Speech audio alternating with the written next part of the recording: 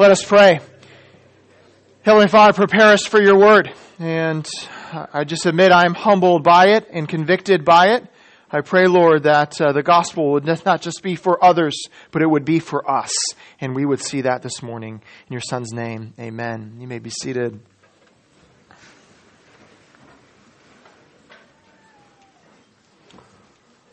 Okay, so who is rooting for the Chiefs today? Who's the Chiefs fans? Yeah, there it is right there. Yeah, John, this is your day, man. This is your day, bro. Man. How about who's rooting for the 49ers today? Yeah, Sharpie over there from California. Yeah, Josh. Yeah, I know it's hard for us Packer fans to root for the 49ers probably after last time, but yeah. Who's rooting for the commercials and the food today? Yes, awesome. Well, maybe a different category. So for those that do not like football or the Super Bowl, who here is Team Jacob? Any Team Jacob people here? Oh, some of the ladies laugh. Yes. How about Team Edward? Anyone Team Edward? Yeah. It's a Twilight reference if anyone didn't know what I was referring to. So isn't this a good way we don't make church decisions based on those kind of things? What if I brought the elders from the church up and I put my hand over each one of them and myself and we cheered for which one we liked the best? What if we made decisions that way? That would not be healthy. That would be ridiculous. Well, that's what was happening in the church of Corinth. Not an audience vote, people coming forward, but there were divisions in the church based on who they liked and who they followed. And what's even sadder about that is that they thought this is a healthy way for the church to go.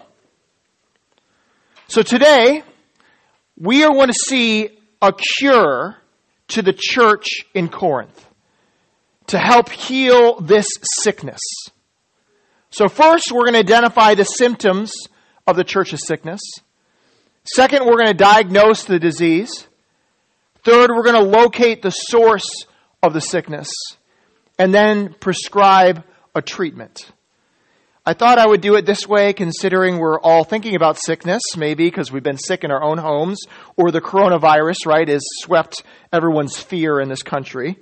So this is how we're going to go about ordering it today. Identifying the symptom of sickness in the church, diagnosing the disease, locating the source of the sickness, and then prescribing a treatment.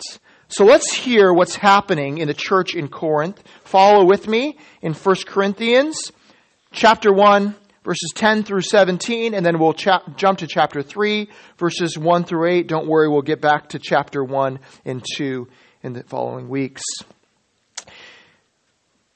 I appeal to you, brothers, by the name of our Lord Jesus Christ, that all of you agree and that there be no division among you, but that you be united in the same mind and the same judgment. For it has been reported to me by Chloe's people that there is quarreling among you, my brothers. What I mean is that each of you says, I follow Paul, or I follow Apollos, or I follow Cephas, or I follow Christ.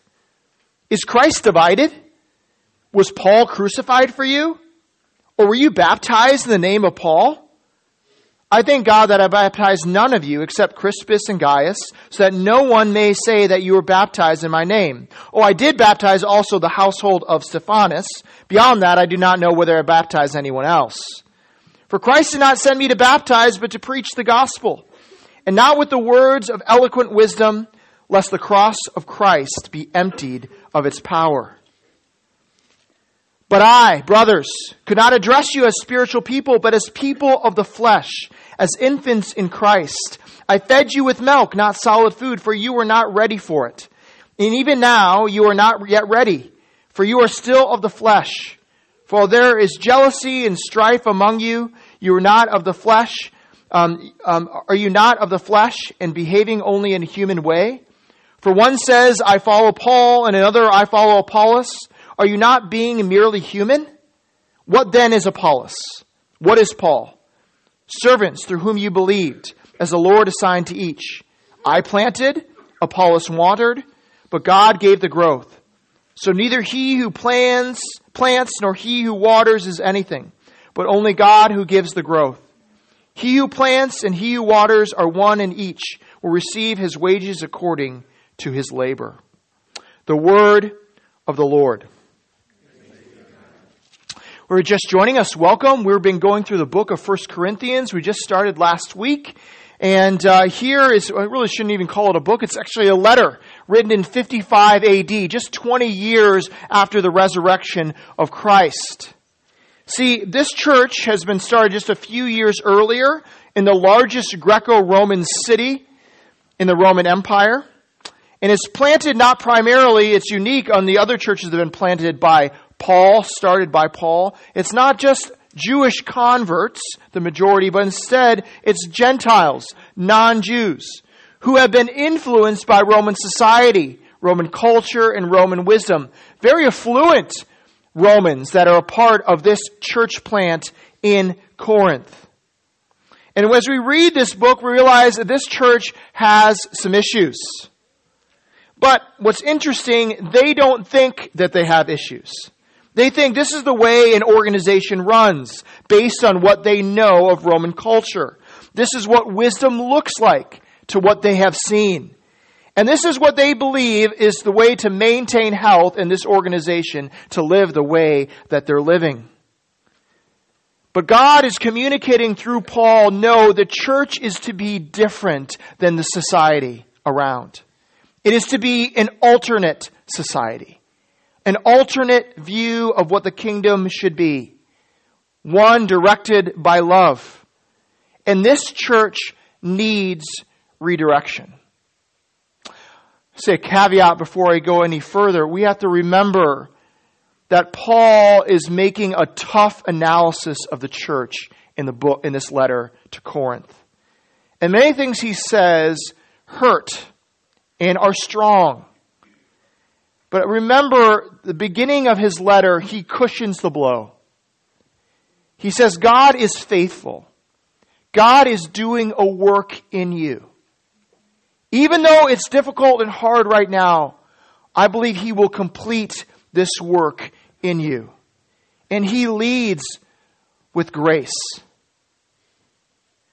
So as we go through this letter, I want us to always remember the grace and peace that Paul talks about in writing this letter and how he starts out this letter.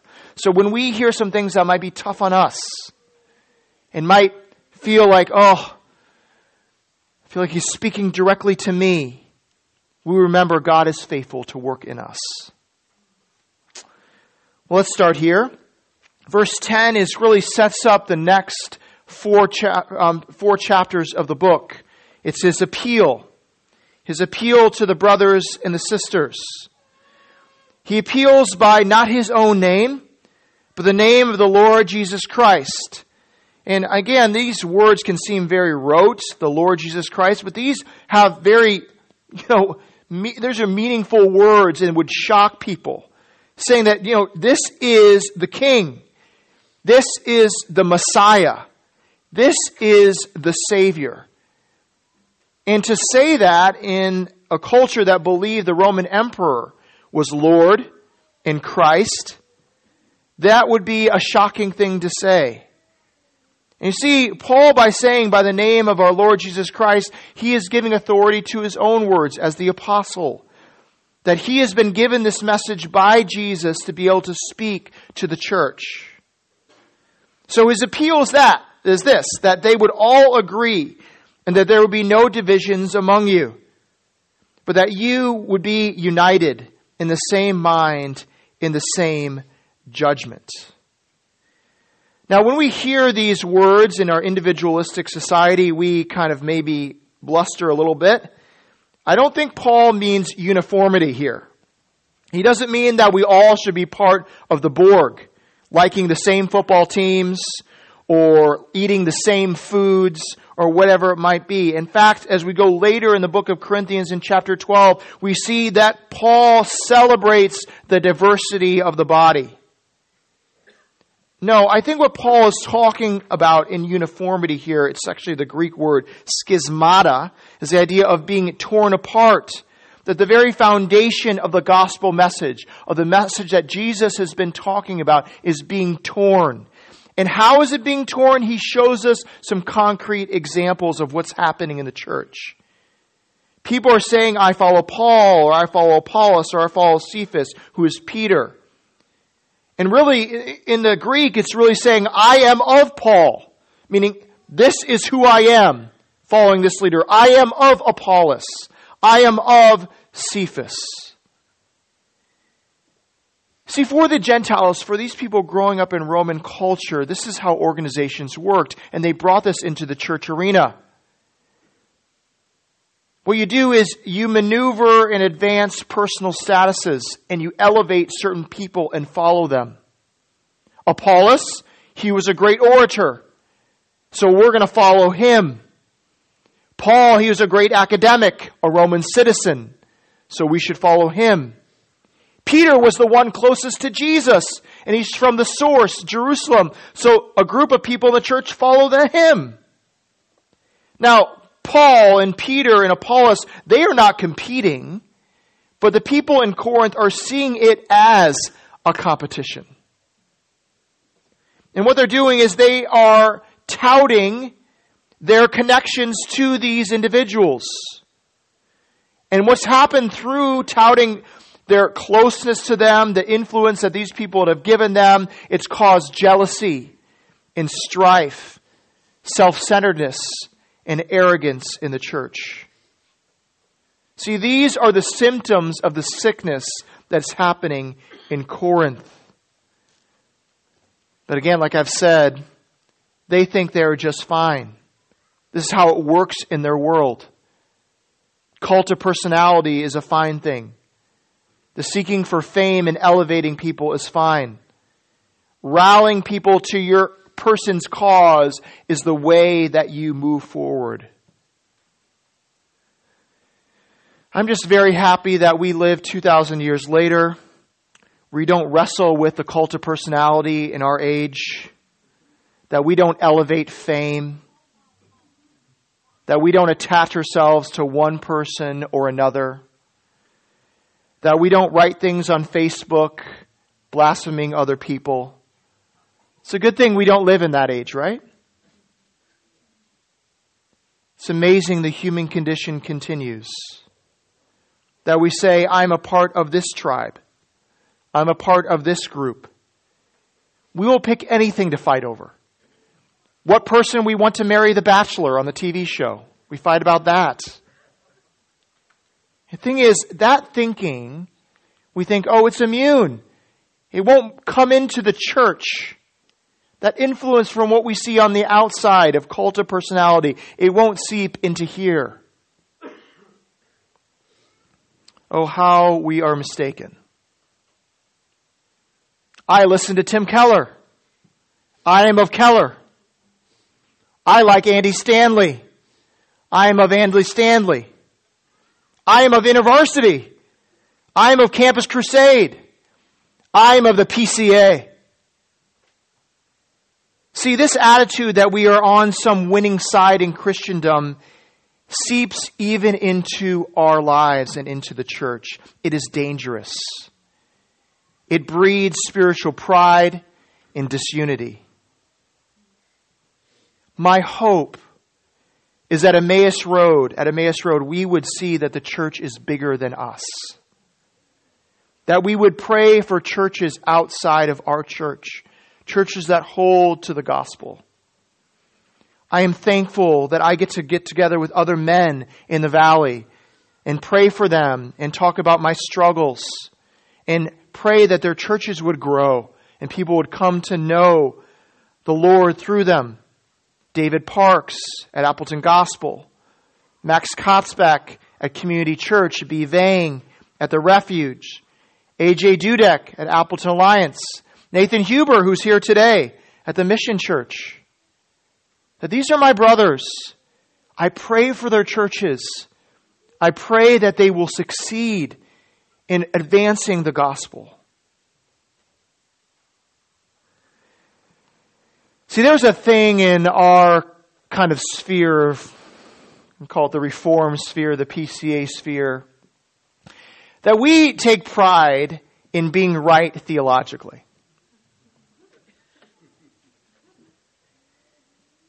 And we put ourselves in this group of people that we found, this small group of people that this PCA is, that we go through these ordination trials, that we hold to the same standards, that we have finally found each other in the church.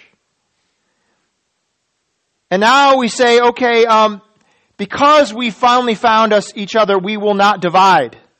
We don't have these problems and these issues anymore because we have organized ourselves in this group. It's amazing how we divide over things, isn't it? I'm from Wisconsin and we have Wisconsin pride. Well, I'm from the Fox Valley and I have that pride. Oh, I'm from Appleton and I have that pride. Oh, I am from Appleton West High School and I have that pride. Oh, I am in the Pierce Park neighborhood and I have that pride. Oh, I'm on Story Street and I have that pride. I'm in that house and I have that pride. I take a bath in this shower. I have that pride. It just divides and divides and divides. Let me give you some inside baseball here of being in the PCA. We can even find issues in our little group of guys to divide over. And I'm a uniter, so I never have issues with other guys in my denomination. I never say, oh, they belong to that camp. Oh, they're the non-church planting group. They're the liberals. They're the conservatives. They have that stance on creation. They have this, they have that. Nothing of orthodoxy.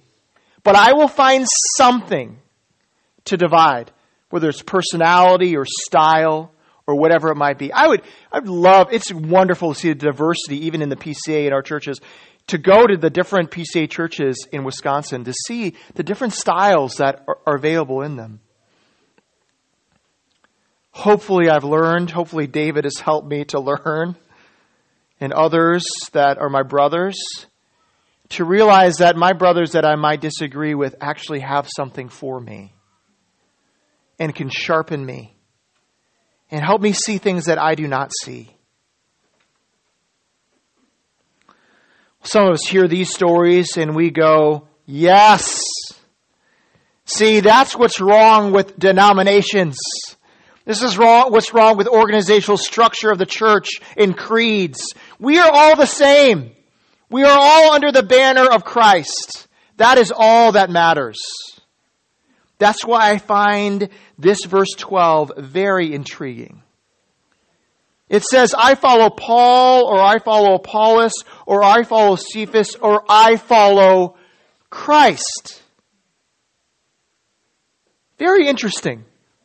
He puts Christ in this list of cliques and groups. I don't think Paul was just saying, oh, this is what we should strive after, the I follow Christ. Because I think all these groups are trying to follow Christ. And also Paul, after this, makes a list that we should follow Christ. But I think what he's pointing out is, in making this a part of the list, is that there was a clique, there was a group in Corinth that said, we are not constrained by any leader like Apollos, Paul, or Peter. No, we just follow Christ. That's all that matters, just following him. But in so doing, they have formed their own group and clique. If you've studied church history, you realize this has happened through church history too. In the 19th century, the Church of Christ formed by a group of people who say, oh, we just follow Christ. And then another group, the disciples of Christ, split off from the Church of Christ that said, we just follow Christ. And the truth is, when we have this kind of thinking, I just follow Christ, we can keep dividing until it just becomes us individually. Our subjective faith. Oh, I follow Christ and it means this permutation. Or it means this kind of thing. See, Paul is walking a very fine tightrope. He's saying, don't form factions based on me, but at the same time, God has given me apostolic authority to communicate His message to how the church should be. That is the message in Corinth. It's not this do whatever you want, because guess what? Some people were saying it's okay if you sleep with your stepmom, because guess what? We should celebrate Christian liberty.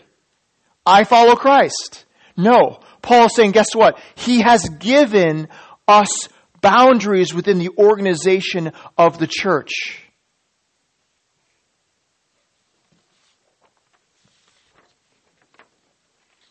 See, this is also an incredibly hard line to walk in our individualistic society.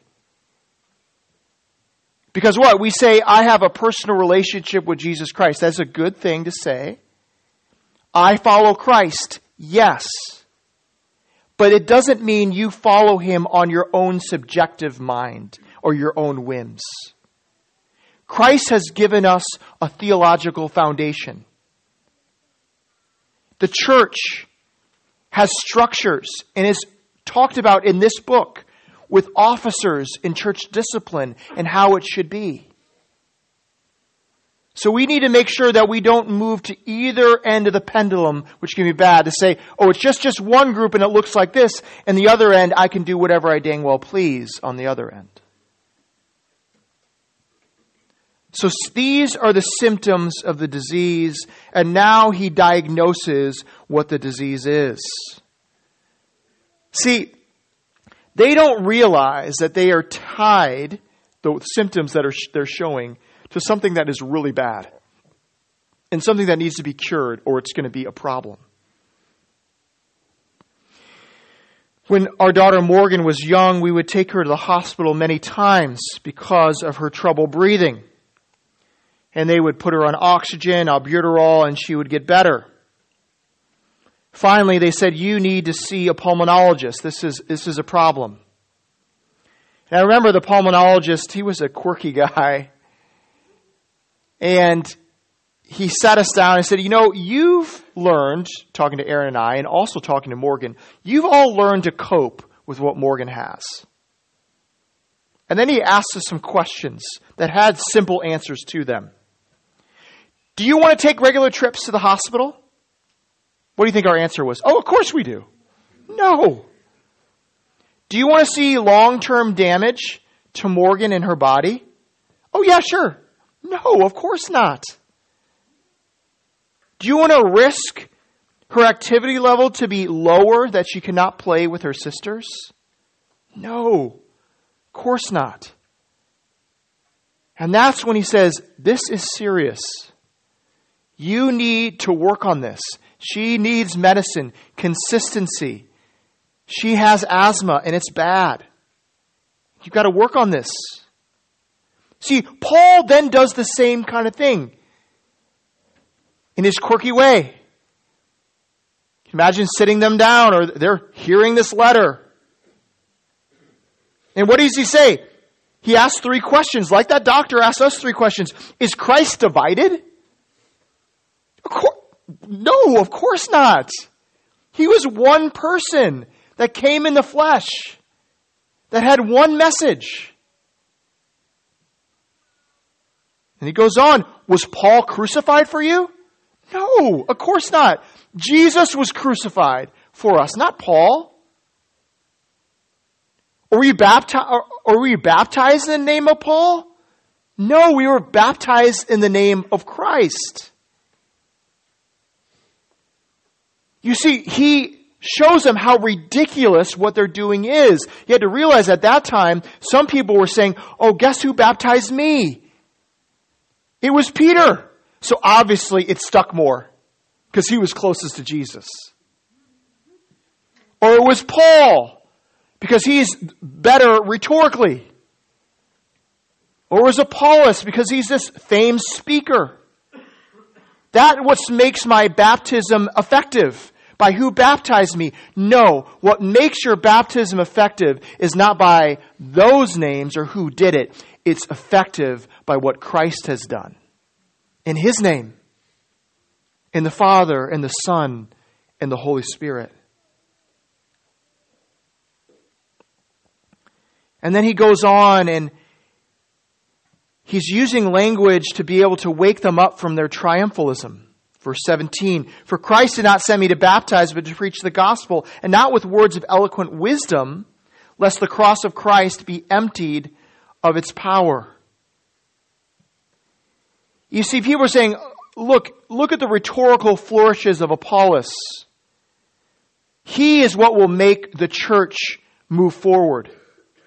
Look at the entrepreneurial nature of Paul and his church planting. That is what the church needs.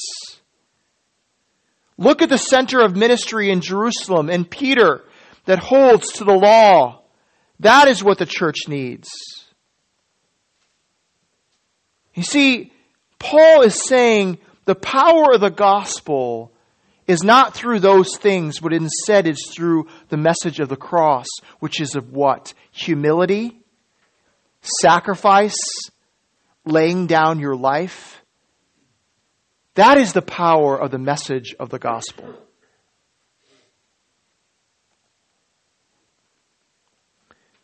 Where do we find the power of the church? You know, if we have the right conference speaker or go to the right kind of group, then it will work. Then there will be change in the church. Maybe if I recreate my positive church experience from another church I was in, then it will work. Maybe if we play the same music that I get an experience from when I was 16 years old, now, then the power of the gospel will work. I remember what it was for me. Maybe if I recreate Joe White in Kanakuk camps, in my experience growing up there, if I recreate that same experience, then God will really work.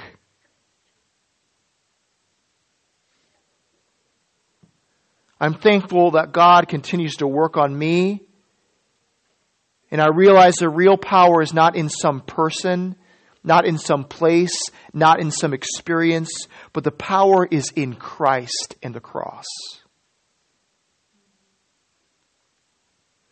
You've heard me say this before. It's not from me. I will say it again. What we win people with is what we win them to. What we win people with is what we win them to. This is a serious disease. If we win people with a personality and then that person fails, what do you think will happen? If we win them with fun experiences, and when those fun experiences end, what will happen? If we win them that you'll have wealth and power, what happens when there is suffering?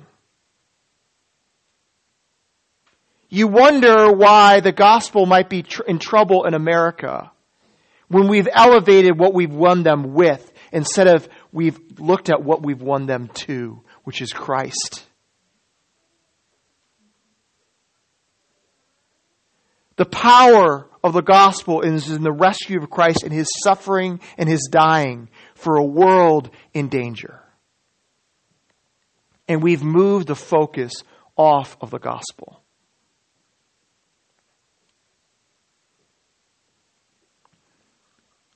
Well, we've seen the symptoms. We've seen the problem with this disease, a focus off the cross. The symptoms are the division. Now let's locate the sickness. Chapter 3, verses 1 through 4. You see, this is a congregation, as we'll get back to in the end of chapter 1 and chapter 2, that has touted that they are wise. They are bragging that they are spiritually gifted as a congregation. But Paul now makes a very stern rebuke. You are not living by the Spirit. You are not living by wisdom, but instead you are living of the flesh.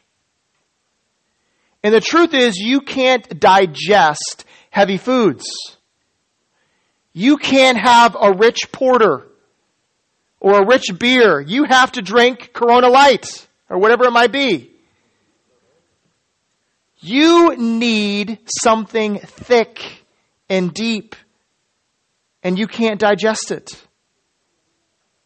See, for them, wisdom was this. If we can identify good teachers, teachers who are eloquent, that's their identity of who's good.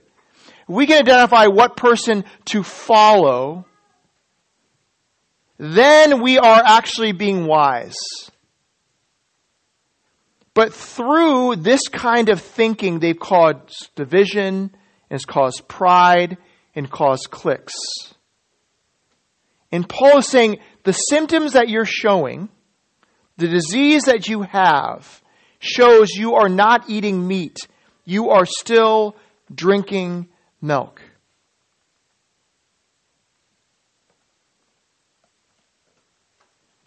You see, the problem is that they cannot digest the message of the gospel, which is real meat. They have not digested the death, resurrection of Christ. To them, that message is foolish. How can it be that simple that we are saved by grace through faith?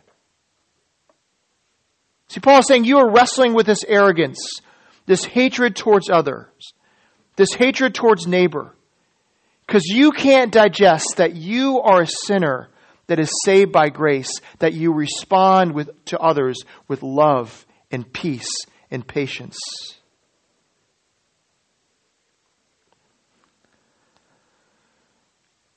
I think these verses 1 through 4, probably have some of the greatest misunderstanding in the church. And this is the misunderstanding that I've heard. There is the basic milk level. This is what people say. This is the basic milk level, right? This is the grade school learning. And that's the gospel, right? Then there's the graduate level meat, right? That's the theological stuff, right? Okay, that is the very thing that Paul is combating against, that thinking in this church. It's called Gnosticism. The idea that there's some hidden wisdom, that if I'm in the Christian club long enough, I will learn these hidden truths, that are behind closed doors. That's the meat, right? No, Paul never withheld the meat. They just can't digest it. See, the difference between the mature and the immature is how they process the revelation that Paul has given.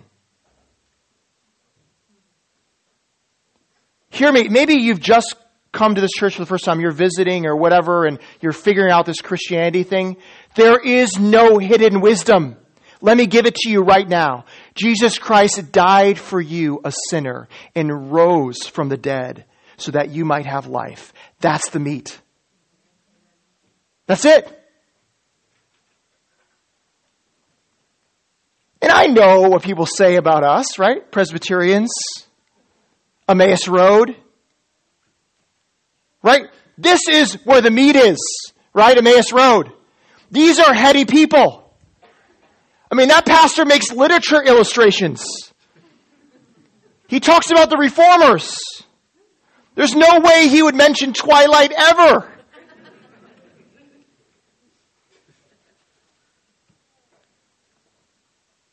Hear me. Please don't come to Emmaus Road because you want to hear words like supralapsarianism.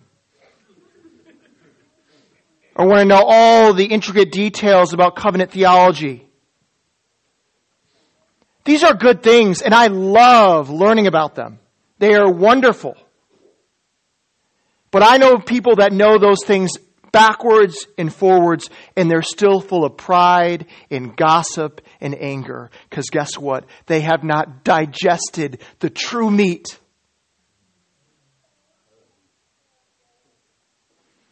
Good thing I've digested it, right? I don't get jealous over other people's ministry. I don't puff up the people that I follow and who I listen to.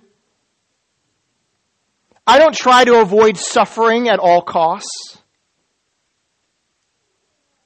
Thank you, Lord, for kindly feeding me milk and being patient with me in my maturing, so that I would live in line of the reality of the gospel, that I am a sinner in need of your grace, and my identity is I am your son.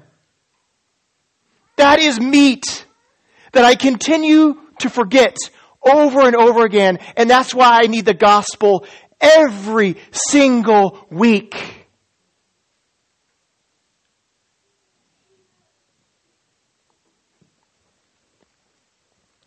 See, that pride in me, that division in me, is the symptoms of the disease. In the diagnosis of the disease that I'm believing I'm the solution. And the source of the failure is failing to live in the truth of the gospel. Now Paul prescribes a treatment. An antidote. And the antidote isn't feel bad about yourself. You can't do anything. No. He gives us a beautiful picture, doesn't he? A picture of working on a farm. You know, working on a farm is not supposed to be a battlefield. It's not supposed to be a place of competition. But working on a farm should be a place of cooperation. A farm that works well is people understand their roles. Some water, some plant. But also is understanding this perspective. God is the one that makes it grow. See, God is not saying that we are useless. In fact, He's not judging us on our productivity, but He's judging us on our faithfulness. So much of the division and unhealth in the church is by us looking left and right, comparing our productivity to others. Oh, I wish I was like them. But sometimes there are responses, and I wish I was like them, is why are they like that? Why do they do ministry in that way? Why are they not as extroverted as me? Why are they not as introverted as me? Why don't they share the gospel with every single person that they see? Why do they like to cook for people so much? And you see, instead of celebrating the beauty and diversity of the church, instead we see the way that other people do it, and sometimes their productivity, and the reason they can reach people and we can't, and we get angry and we get jealous.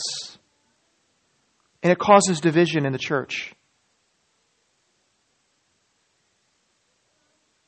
I praise God that David Emke is not like me. He sees things that I don't see. He's better at grammar than I'll ever be. And he edits so many things that I do that are sent out, so you guys don't have to deal with my grammar.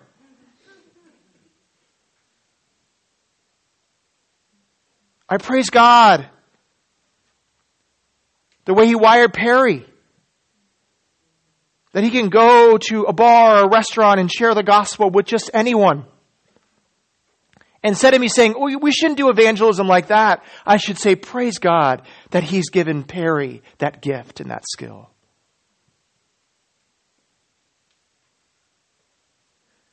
See, the church is healthy when we see it's not a battlefield, but a family planting a vineyard together. That we all rejoice together. Guess what? That the harvest will come. Right? We saw that last week with Mark sharing his story and Mary sharing her story. Oh, how my pride would like to say, guess what? I said the right things for Mark to come to faith in Christ. No. Other people planted. Other people watered. God is the one that made it grow. You see what can happen when we work in that kind of way as a church? Do you see the fruit that could happen when we relate to other people in the culture in that kind of way? Such beauty.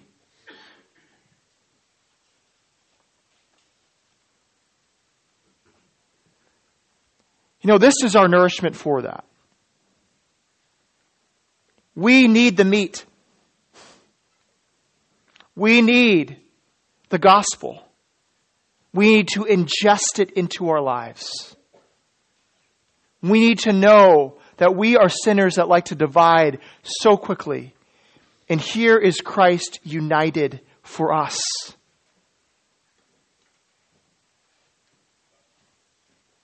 So again, this is not a Presbyterian table. It's not a Emmaus Road table. It's for those that say, I am under Him, Christ. I follow Him. And I need to be in a church. Some of you continue to take the table and not say, I'm going to commit to the church. Commit to a church. Be a member. Realize that you cannot do it by yourself.